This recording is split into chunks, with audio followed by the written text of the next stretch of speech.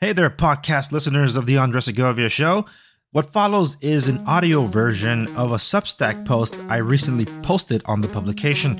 If you're not familiar with my Substack, the link is available in the description accompanying this podcast down below. You're listening to the Andres Segovia Show.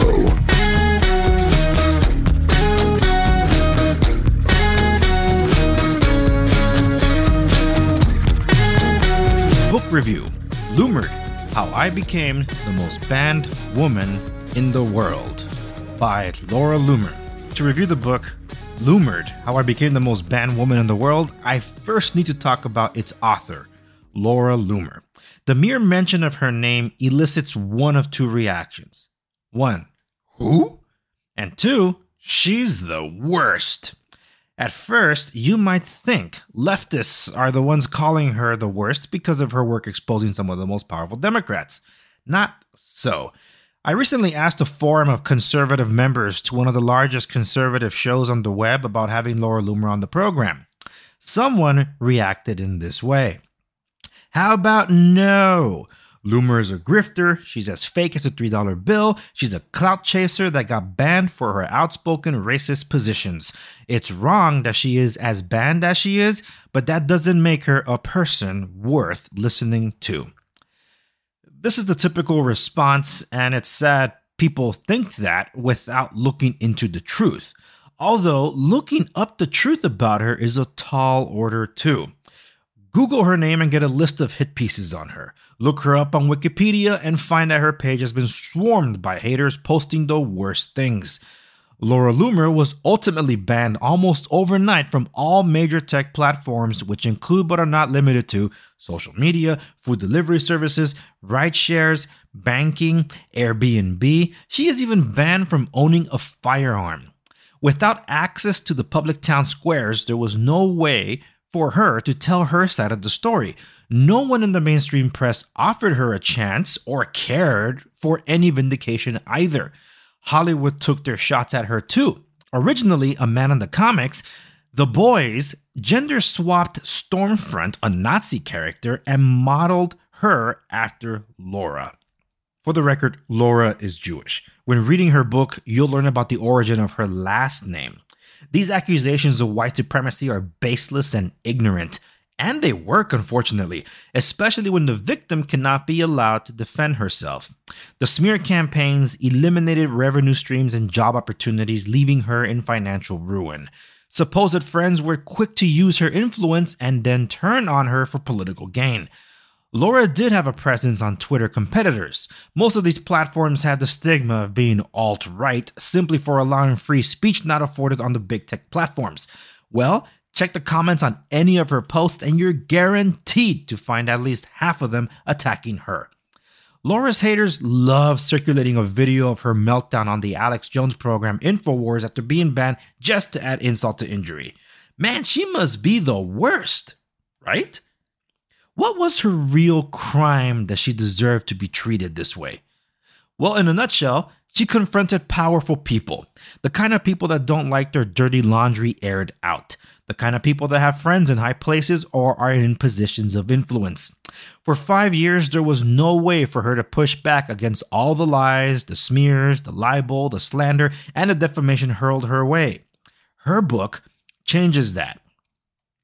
Loomered, How I Became the Most Banned Woman in the World, chronicles her investigative career, provides behind-the-scenes commentary on some of her most publicized exposés and political confrontations, known as Loomered, and gives Laura the opportunity to set the record straight. While in Loomered, she does highlight meeting James O'Keefe, her time at Project Veritas, confronting Hillary Clinton, then FBI Director James Comey, and the infamous handcuffing protest at the Twitter headquarters. The two biggest draws of the book for me were the coverage of the Las Vegas shooting and the personal insight into her family upbringing. Spoiler alert, it wasn't a normal childhood. In the book, we get to be inside her mind to understand what she went through, how she felt, and the price she had to pay for her courage. For someone so young to have endured so much and pushed to the brink multiple times, it's a wonder what keeps her going on the daily. Honestly, her strength and tenacity is admirable. I knew of and followed Laura Loomer's work prior to her erasure from big tech. As time went on and without hearing or seeing anything from her, she faded from memory. That is, until one day I decided to leave Twitter to try out other platforms. I first landed on Parler and then gave Gab a try. It was on Gab that I found Laura again. There she was, still doing investigative journalism. Despite her limited reach, Laura kept on pushing through the hardships, the psychological trauma, and financial strains. She eventually announced the release of her book. One look at the table of contents and I knew I needed to get it. So I did. I immediately posted about it to Parler and mentioned her on the post. Laura noticed and reposted it. When Getter came along, Laura and I connected through there again.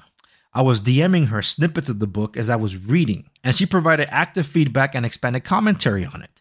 This made for a much more personal read of the book. Reading about the Las Vegas shooting brought back memories of the reports in and around the Mandalay Bay all those years ago. I had completely forgotten she was the journalist covering it all. In her book, she mentions Big Tech's mission to erase her from existence. That could not be more true. All of her reporting and media were stored online. It was there one day and gone in an instant. All of her life's work vanished, and with that, Laura was seemingly forgotten with the sands of time. Or so it seemed. Elon Musk closed on his purchase of Twitter, and not long after, Laura Loomer's account was restored. Her content right where she left it. Seeing Laura active on Twitter again and crushing it with reports dealing with election integrity and political intrigue feels like a terrible wrong has been righted.